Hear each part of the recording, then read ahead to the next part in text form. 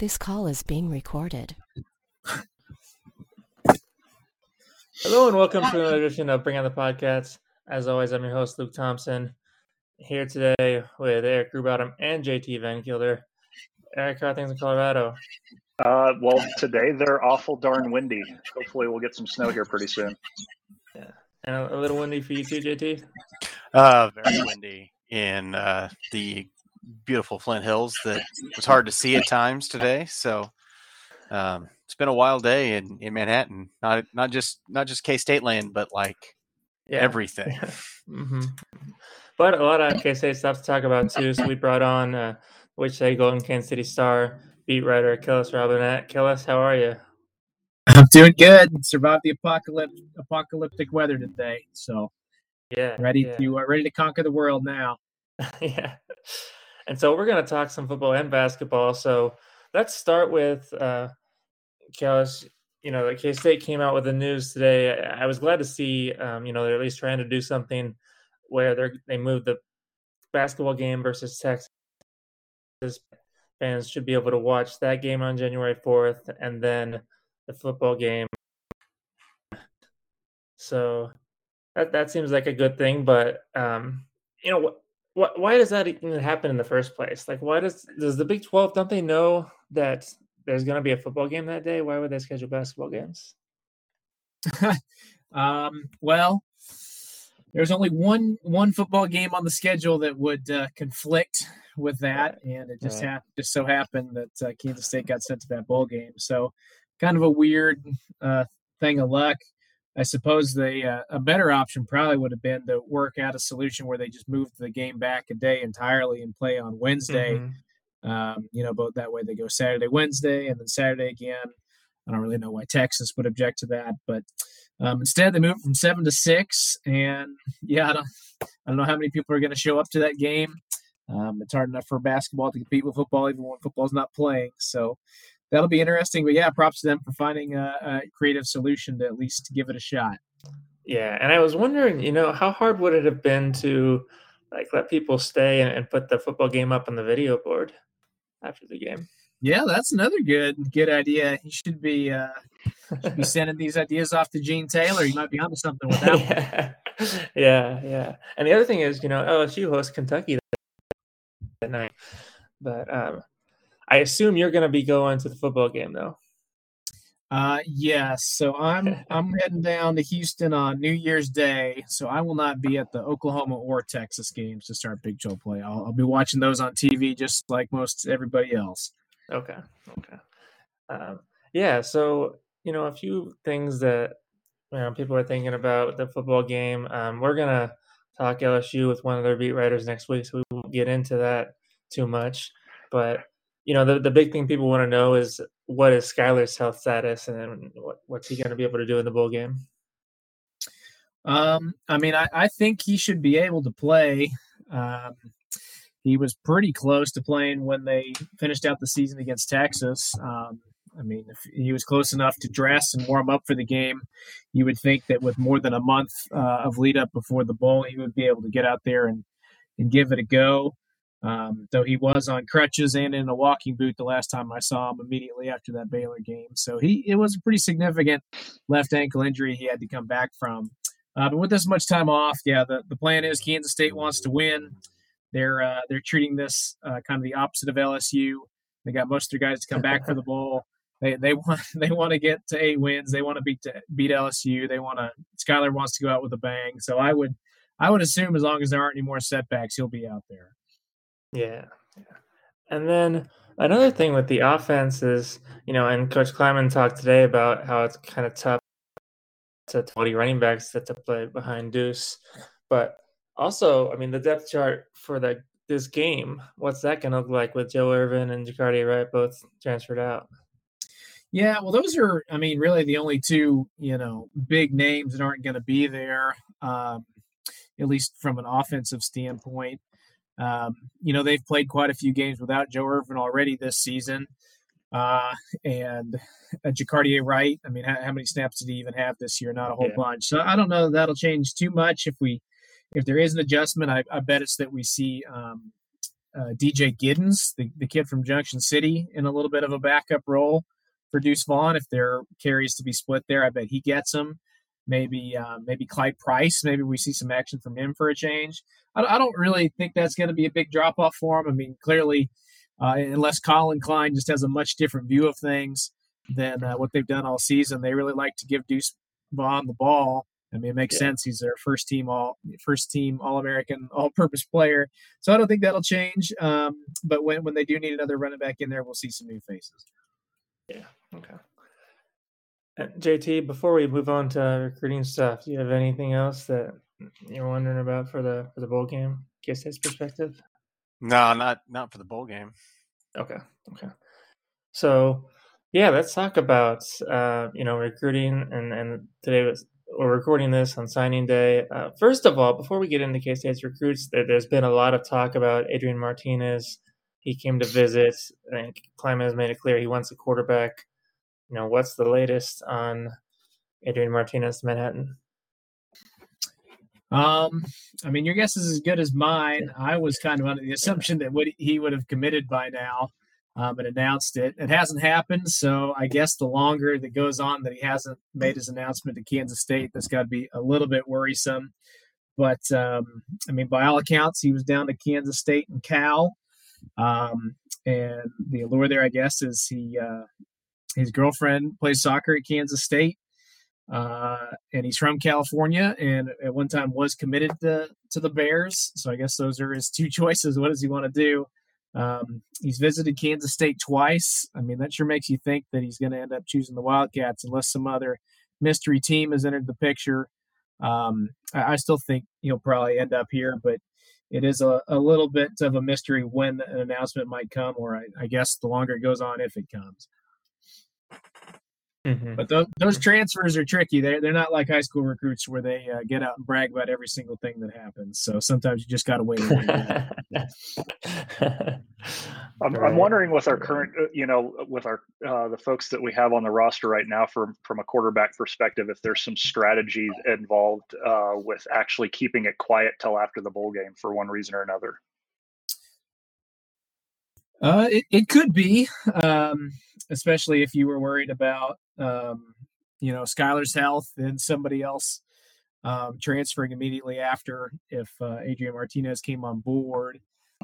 That's a good theory. I hadn't really thought about that, but at the same time, Will Howard was willing to burn his red shirt and play against Texas in that last game. So if there are any, upset feelings or whatever, they feel like they want to move on. I think they'd probably wait until after the bowl game. So that's just my opinion.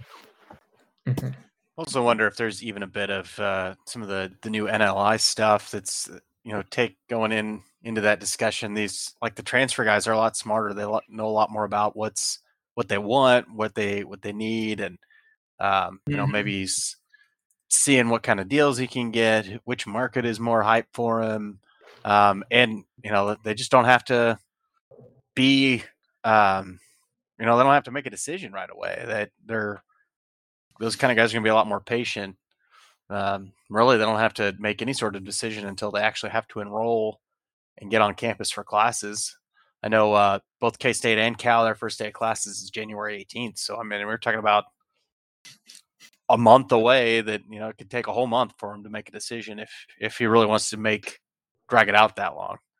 Probably not, but probably doesn't want to drag it out that long, but he could, theoretically. He could, and there are more and more quarterback transfers hitting the portal every single day. So you never know. The more it drags out, maybe Kansas State finds somebody else they like better who isn't injured. So you never know. It's but I like I said, I thought it was going to be done by now, so it is a little interesting that it isn't. Yeah, and so then moving on to signing day, K-State brought guys. Of course, Coach Kleiman, he's happy with his class. I don't know if there's ever been a coach who wasn't happy with the class that he brought in. And but a couple interesting things.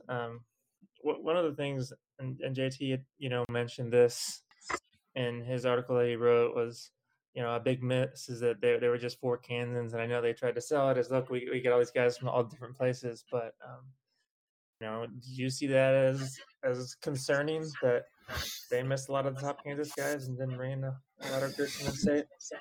Oh, I mean, it's a tough one. You always want to look down there and see that they got, the 10 best guys in the state coming in to play in Manhattan.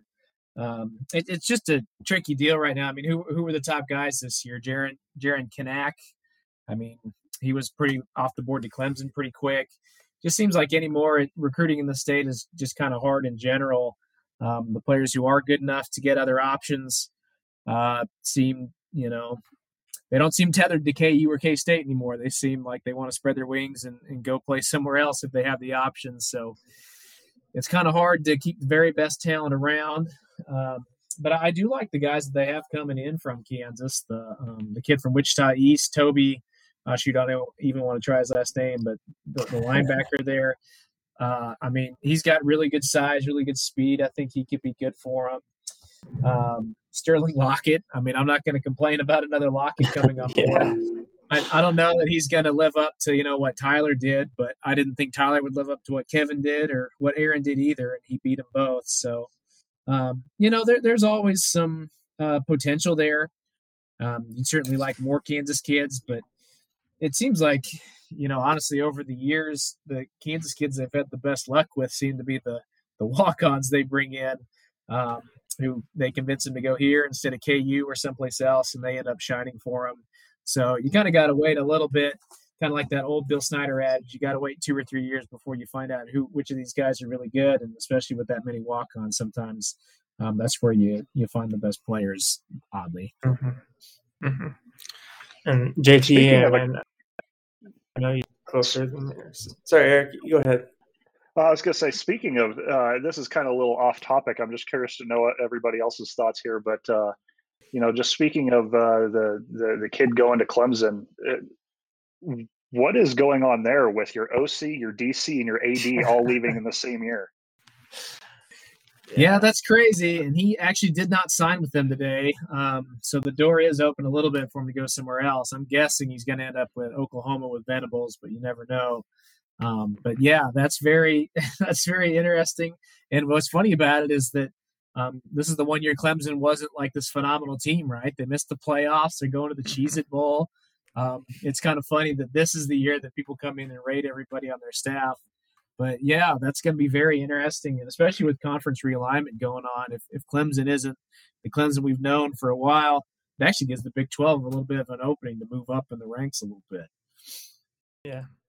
I mean, you'd always like to hope that there's an outside chance that Kanak maybe ends up back at K-State, but I just know it's a pretty hard sell. Either he's going to end up at Clemson or he's going to end up with Venables at OU. It'd be pretty sweet if he came to Manhattan, though. That highlight of him scoring that touchdown where he ran over like 45 guys, Tecmo style, was pretty incredible. Running through the stands to get the other 34 of them. Yeah, he took no prisoners. JT, I know you follow recruiting closer than I do. What are your takeaways from this class? I feel like overall the class is at a higher level than we've seen in quite a while. They don't have the star power. There's no Jake Rubley on this class. There's no 4-star guy you go, oh my goodness, I'm glad we got that guy. That's a big pickup. But the overall floor of the guys that we did pick up is higher than we've seen in quite a while. So it's a very well-rounded class. It's just not gonna stand up and go, oh my God, look how great the recruiting is. I mean, there's some guys on there, and Sterling Lockett was obviously that the legacy get, and people love it, and I think there's still some room, like we talked about, if you get a Kanak or somebody really falls in your lap that is going to be good. Even they're pretty excited about the late flip of Kobe Savage, the JUCO safety that was originally committed to North Texas. That's a pretty good get. The O-line recruits that they've gotten, they're very, very solid, very good pedigrees there. especially Clem, the son of the Pittsburgh Steelers offensive line coach. Like, that's a pretty huge get as far as, your perception among, the circles and at their level. And so, yeah, it's just it's a really like good, solid class. And in a way, it's a very K-State kind of class. Like, it's not going to wow you, but it's solid, top to bottom. And I think it can do some good things. Yeah, I really like their offensive lineman. I think John Pastor, I mean, you look at 6'6", 285 coming in as a freshman. That's bigger than some of the offensive linemen they already have on the roster. And Clem, yeah, to be the son of a NFL offensive line coach, and to have the offer list he had, that's a really good gift. And there's definitely some sleepers in this class too. I mean, we talk about the linebacker Toby from Wichita. We don't know about Struber or Eder, especially Struber. I mean, he's coming up. He's played 8-man ball, but he's just a freak athlete. And what can he do? And those guys won't even sign until February due to how they work in the counters. But even it's just,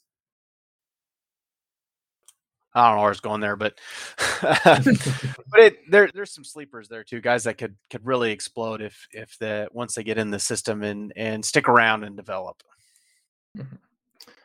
And then, I mean, it was interesting. I was watching Kleiman's presser, and he said the transfer portal and said, yeah, of course, we're going to look into it, but he still seemed to sort of indicate a preference to high school seniors.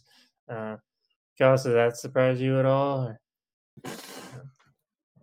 Sorry, say that one more time. It seemed like Coach Kleiman was, when he's asked about transfers, he said, yeah, we'll look into that, but he seemed to still have a preference for high school seniors. Did that surprise you at all, or is that kind of the way they've always been? That surprised me a little bit. I think maybe that's a little bit of coach speak. I was talking with Derek Young about this. I think we added it up. They got room for maybe 14 more guys before the start of next season. And I'll be surprised if the majority of those aren't transfers. Maybe you want to split it and just go 7-7. Or you want to take the right guys. You only want to take transfers if they're going to come in and fit the culture and play hard like the guys they brought in this year. I think they'd rather have a Reggie Stubblefield, somebody who's going to totally embrace what it means to play for Kansas State, than somebody who's maybe guarded just because they've had stars or success elsewhere. But I personally think they could use transfers. They're losing a lot of their top talent on defense, and some of those guys are transfers. So replace transfers with transfers. And we've already talked about it here. They could really, use a transfer quarterback too. So I think there are definitely spots they'll want transfers. I think there will be spots where they want high school players. I did find it interesting that Chris Kleiman said there's really no way they could bring in a transfer running back. I hadn't thought about it that way, but that's a position they'll want high school guys. It wouldn't hurt to get another high school quarterback, just thinking that maybe if they do bring in a senior transfer, somebody else will leave. Jaron Lewis maybe. So it'll be a mix, but I bet in the end you'll see a few more transfers than high school guys. I think they also, realized, at the beginning of the season, they're like, oh, the transfer portals can be great. And then the NLI stuff changed. And now they're back to maybe seeing that everybody is kind of hitting the transfer portal the same way that K-State expected to. And so now there's actually a bunch of high school kids that are still sitting around without offers, without commits. And, there's probably a few more of those kids that they weren't expecting to be available. And so might be going, like, well, hey, we don't have to spend 10 on transfers. Now we can go get 4 or 5 more high school kids that we didn't think were going to be available. But yeah, clearly they're still going hard after transfer linebackers. That's definitely a big need. I still think they'll probably try to pick up like a transfer safety, somebody to replace, Yeast and or McPherson, and definitely, obviously, you got to have a transfer quarterback. I think. even if you 100% believe and hope and trust in Will Howard or Jake Rubley, you've got to have a transfer, a grad transfer, somebody with some experience to step into that room to replace at least some of the void. Skylar Thompson's leaving. Mm-hmm. Yeah, so lots to look forward to there. We'll see what happens. Like I said, we'll talk more next week about the bowl game in LSU. But for right now, let's switch over to basketball. Before we do that, take a quick break to hear from our sponsors. And we're back. So this basketball team, Kellis, I feel like we kind of have to start again with, health for a lot of guys. Nigel Pack came back and was able to play, but obviously was not himself. Mike McGurl was out with COVID. Selton Miguel not necessarily back to his old self yet. What's the health status of those three guys to start with? Well, they're well, the guys who've been injured are getting better. Nigel Pack, picked a rough time to get a concussion, to have to sit out Wichita State and Marquette back to back. You'd much rather him sit out back to back games when they're playing sub 300 Ken Palm teams at home. Didn't work out that way, but he was back on the court last week. I think he'll either be in the starting lineup or the first guy off the bench against Nebraska. There's really no reason why he, shouldn't be out there. Maybe he can only play 20, 25 minutes instead of 30, 35, but he should be ready to go. Selton Miguel, I think he's fine. Whatever he was dealing with a week ago, I think he's recovering from that. And then Mike McGurl was, he just got the flu kind of out of the blue. He's got vaccine for COVID. He's got vaccine for flu, but he got that somehow. And I didn't know that in the state of Kansas, they recommend that you quarantine for the flu, but that's what Bruce Weber said. So he just missed 4 days of practice. One of those coincided with their last game. So he should be back. Maybe he's on a little bit of a limited basis, comes off the bench, something like that. But all three of those guys should play against Nebraska. Okay. And then what about, and we've talked about this, Davian Bradford obviously had a bout with pneumonia, but that was a little while ago. He still hasn't really shown us the kind of player that he was by the end of last season. How much is he just getting back into the swing of things, or do they expect more from him? Yeah, I don't really know what to say about Davion Bradford. I thought he would be much further along than he is right now, even when you factor in that he missed time with pneumonia. I've never had that particular ailment, so maybe it is just really hard to work your way back from. But I mean, we all saw what he did at the end of last year when they went four guards around him, and they won not a bunch, but they won a few games at the end of last season. Looked really good against Baylor in the Big 12 tournament. I thought he looked like the best true center that Bruce Weber's had during his time at Kansas State. I kind of assumed that would just pick up and he'd start the same spot he ended last year. It hasn't worked out that way for whatever reason. It seems to me like he's just a little bit slower, has added on a little bit of the wrong weight, and maybe part of that's just been because he's sick. And I don't really know, when or if he's going to be back to full strength this season. But they seem to like Casey Isiagu a little bit better in the starting lineup. And I do think they're a better team with Davion in there at center. I think he brings more to the table, especially offensively. We might just have to wait a little bit longer before that happens. Mm-hmm. Well, and then in the backcourt, once all those guys are healthy, you're going to be left with some interesting decisions, especially now that Marquise Noel has kind of stepped up and taken on a bigger role. And Eric, I know you have some thoughts on this, on whether you can play Marquise at point guard and Nigel at the two. So I'll let you start here. Yeah, it'll be interesting to see if that's a possibility. I know that's kind of a thought that's floating around message boards and forums and that sort of thing. Whether or not that's something that can really work out there. One of the things that it could work, but one of the concerns that I have is Marquise is such a ball dominant player. He's not. he's not effective offensively without the ball. Like you see how he scores. He's not scoring off of catch and shoots. He's not scoring off of cuts where he's getting the ball delivered to him or anything like that. When he scores the ball, he's doing it, taking it on his own. Whether it's his step back threes that he hits, or penetrating, or fast breaks, whatever it might be. He's such a ball dominant player that my concern is that it's actually Nigel doesn't necessarily need the ball to be an effective scorer. He actually does score well off of catch and shoots, but with Marquise on the floor, it's kind of taking the opportunities of that away. So while it seems like there might be a little bit of a yin and yang there, I'd be careful with that, because even though Nigel isn't a ball dominant guard, he still needs to get the ball in order to physically shoot it, right? And that just doesn't seem like it's gonna. It doesn't seem like it's going to happen a ton with Marquise, but who knows? If the offense is set up in a way where we've got that Nigel setting up around the perimeter as more of a true shooter as opposed to playing more of a point guard.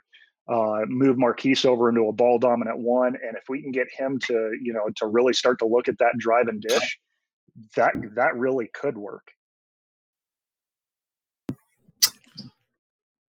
Yeah, that's a good breakdown. I really like the thought of it offensively, especially if Nigel is okay giving up the ball and taking a back seat in that department. I think it gives him a few more opportunities to catch and shoot, which is what I think he's best at. When you give him the ball and he's open and he can step into a shot, I mean, he's just about always going to hit it. I do have some concerns defensively with that lineup. You're awfully small and small, yep. Yeah, awfully small.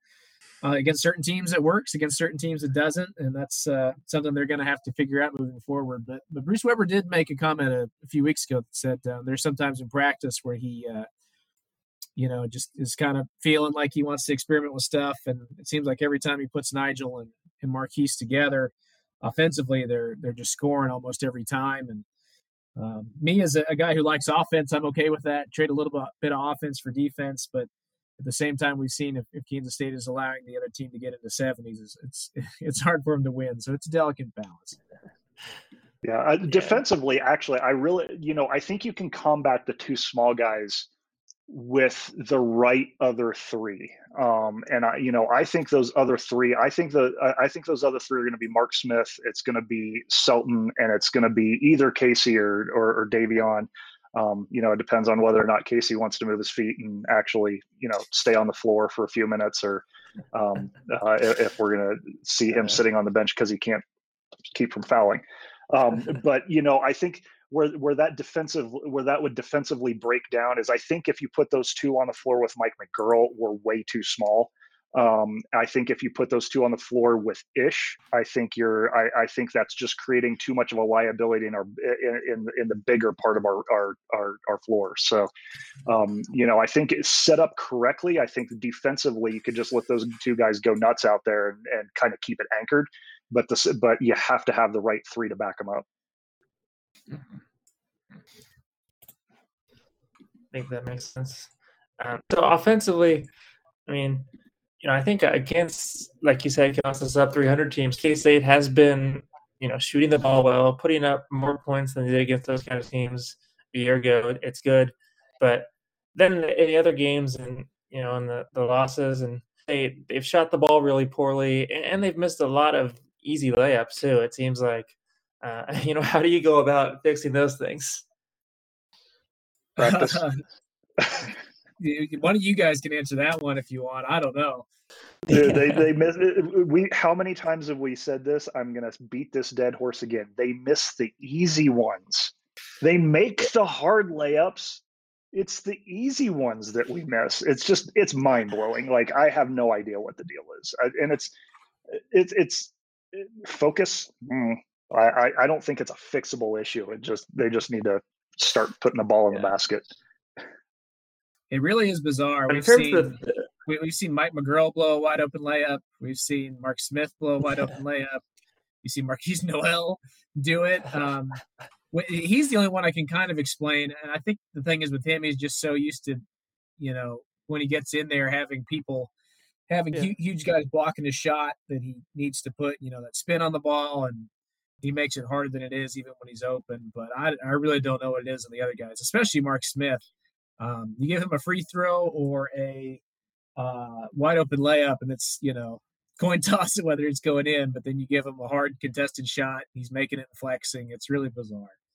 There was that one particular one I remember from Marquette where it looked like Noel had driven towards the basket and was just like you could see it live. Like he almost looked astonished that he was so wide open, and it confused him. And it was like, where is everybody? I guess I should shoot. And, kind of put up a goofy layup that didn't go in. And it's like he was looking to hit that big guy and then dish, but he was so wide open. It's like his brain farted for a second, Which is really kind of funny because in that particular case, we just got done talking about Marquise being a ball dominant guard and, being kind of that scoring first guard. And then all of a sudden we have a situation where he's not looking to score first. He's looking for that pass instead. And it's just like, man, I don't know. Well, and then, so the other thing is, 3-point shooting, I don't know exactly what the difference is, but I think it's like a 20 percentage point difference in those, the cupcake games versus the games versus the good opponent. And obviously, part of that is you're playing tougher defenses and just getting those shots. Isn't there a little they can do better with the shot selection, be a little more patient and, Yeah, I mean, there's a lot of things they could do, but at the same time, I look back to the game they had against Marquette. They had a great opportunity there late to tie the game up on a Ishmael Massoud 3-pointer where Marquise drives in the lane, kicks it out to him wide open, just misses. That's pretty good shot selection right there. It just doesn't go in. I don't know if it's, if there's any pressure involved with that or just these teams are making it harder on them all game. I don't know. Unfortunately, though, Nebraska isn't the greatest 3-point shooting defense, so maybe they can. Well, that's what we said about Arkansas too, right? That's right. That was a miserable shooting day for them. So, yeah, I don't know. Maybe it's just all mental, like the layups. I don't know how to explain it. Yeah. I think you kind of hit the nail on the head to a certain extent. It's the caliber of defense that you're playing against. And we do it to the teams that we play against, right? We've got a good 3-point defense, and other teams don't shoot the 3-point shot that well against us. So, it really I don't think it can be understated just how much like inches play in that, and the fact that a team like Marquette or a team like Arkansas or a team like Illinois can get out to you and just be 3 inches closer to you on that shot is huge for a lot of these guys, especially guys that don't have necessarily a particularly quick release or that sort of thing. At that point, it really is a game of inches. Yeah, and it is a small sample size, so maybe that'll change going forward. Well, yeah, I mean, in the case of like Ish, we've been even Wichita State and Marquette were 2 of our worst 3-point shooting games that we've played that we've had this season, shooting under 25% in both. But all of a sudden, like Ish can make shots, so maybe in his case, it was just a case of getting used to playing with this team on the floor. Hopefully it's now clicked as opposed to just being a streaky shooter. Yeah. So Kellis, I mean, I think, we came into this season saying it can't be any worse than last year. At least in mid-December is better than the team was. But just, I mean, how much better compare with, some big. Well, I mean, the difference between last year is night and day. You're going from a team that lost to Fort Hays State, beat Omaha by 1, beat Milwaukee by 1, and now they're beating. I mean, now granted, they're all sub 300 teams on KenPom, but they are just clobbering these teams are bringing into Bramlage. 20 plus points. They beat they just totally doubled up North Dakota 84-42. So they're quite a bit better than they were last year. And that game against Wichita State, probably the best win they've had in quite some time. Not only is Wichita State pretty good, but it was in an environment that was a great environment, very loud, very tilted, black and yellow, not a neutral court at all. The thing just with them is, they're better. I just don't know if they're going to be quite better enough, to make everybody happy, because it seems like everybody else in the Big 12 upgraded too. I never dreamed Iowa State would be 9-0 or 10-0 right now, whatever they are. I thought that was going to be 2 free wins for just about everybody on the schedule. So when you're looking at that makes things quite a bit harder. I think for Kansas State, this next game against Nebraska, honestly, could be a telling game. If they can go on the road and win it, especially, somewhat convincingly, I think that's a really good sign for what they can do moving forward. If they lose, though, they're really going to have to do a lot in Big 12 play to make up for it. Yeah, Nebraska seems like one of those teams where even if on the road, if you lose to them, that's one that selection committee is going to look at as a pretty bad loss in March. If K-State, they hit on all 3 of their transfers. I'll say that. I really like what those 3 guys have brought. Marquise, he's better than I expected. I thought he'd be no more than like a bench guy, but we've seen these last couple games he can do a lot with the ball that we haven't seen from Kansas State in a while. Mark Smith, same thing. I thought he would just be more of a spot-up shooter. He's being really versatile, and Ish when he's making shots, he's a nice weapon. The key with him is making sure he has more games when he makes shots, as opposed to. That's the weird thing, is they actually beat Wichita State in a game where he played miserably. But when he's making shots, they're a better team. They need to find a way to get more of that. Yeah, and I know we talked about just real quickly about being better than last year. Frankly, I've seen improvement just since the first couple of games to the last couple of games that we watched. Watching the first couple of games, I was like, this isn't going anywhere. This is so disjointed and not cohesive at all. Now all of a sudden, sitting there watching Wichita State, watching Marquette, Green Bay is not exactly a world beater by any stretch of the imagination, but watching that game, like, even though we lost at Marquette, it was almost enjoyable to watch us play because it looks like we know what we're doing. Talking about especially Marquise and Mark Smith, those guys have gotten better as the season has gone along. So I'm definitely interested to see what happens against Nebraska. But this team has improved dramatically just since the middle of November when the season started. Mm-hmm. Yeah. I agree with you on that one. I thought it was kind of funny that, maybe not funny, but odd that I know a few people who, after they lost to Marquette, said, that's it, I'm giving up on this team. And I kind of thought, I'm honestly seeing a lot of improvement, especially without Selton and Nigel in that game. I thought they were the better team. They just didn't happen to win. So, yeah, if they keep improving, I think this team still has some good things it can do. I'll tell you what happens, but I'll talk to those guys, whoever said that directly right now. If you gave up after what you saw in the Marquette game, you had given up on this team already, because I came away from the Marquette game with like, you know what? These guys are going to get to where they're going to beat people. They're really close. Yeah, I agree. Well, and it'll be interesting once we get into the Big 12 play. K-State starts at OU home, then at West Virginia, TCU at home. I mean, that's a relatively easy start to conference play. Maybe you go 2-2, 3-1, build some momentum there, and who knows what could happen. So.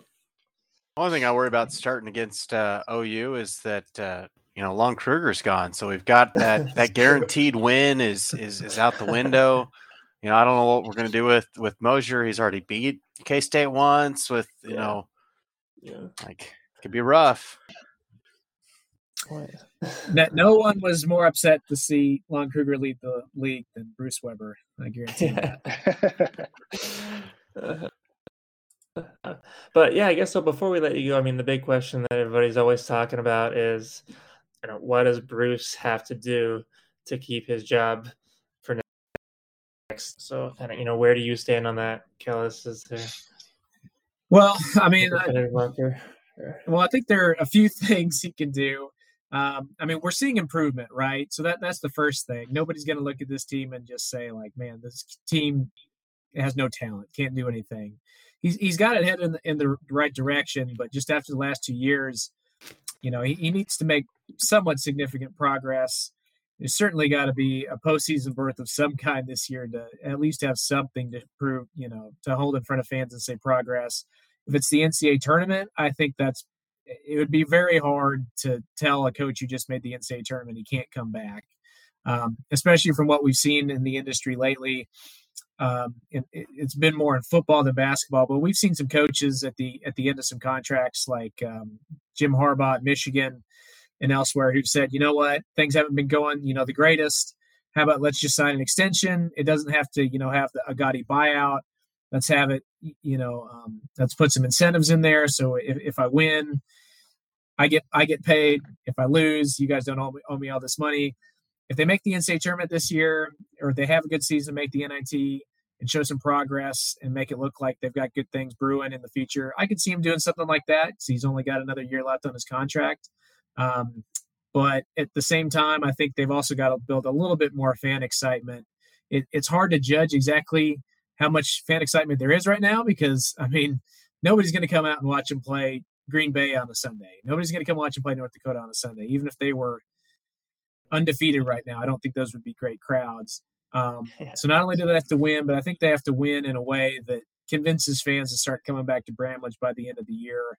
And if he gets excitement going a little bit, can get to a postseason, I think that's his ticket back.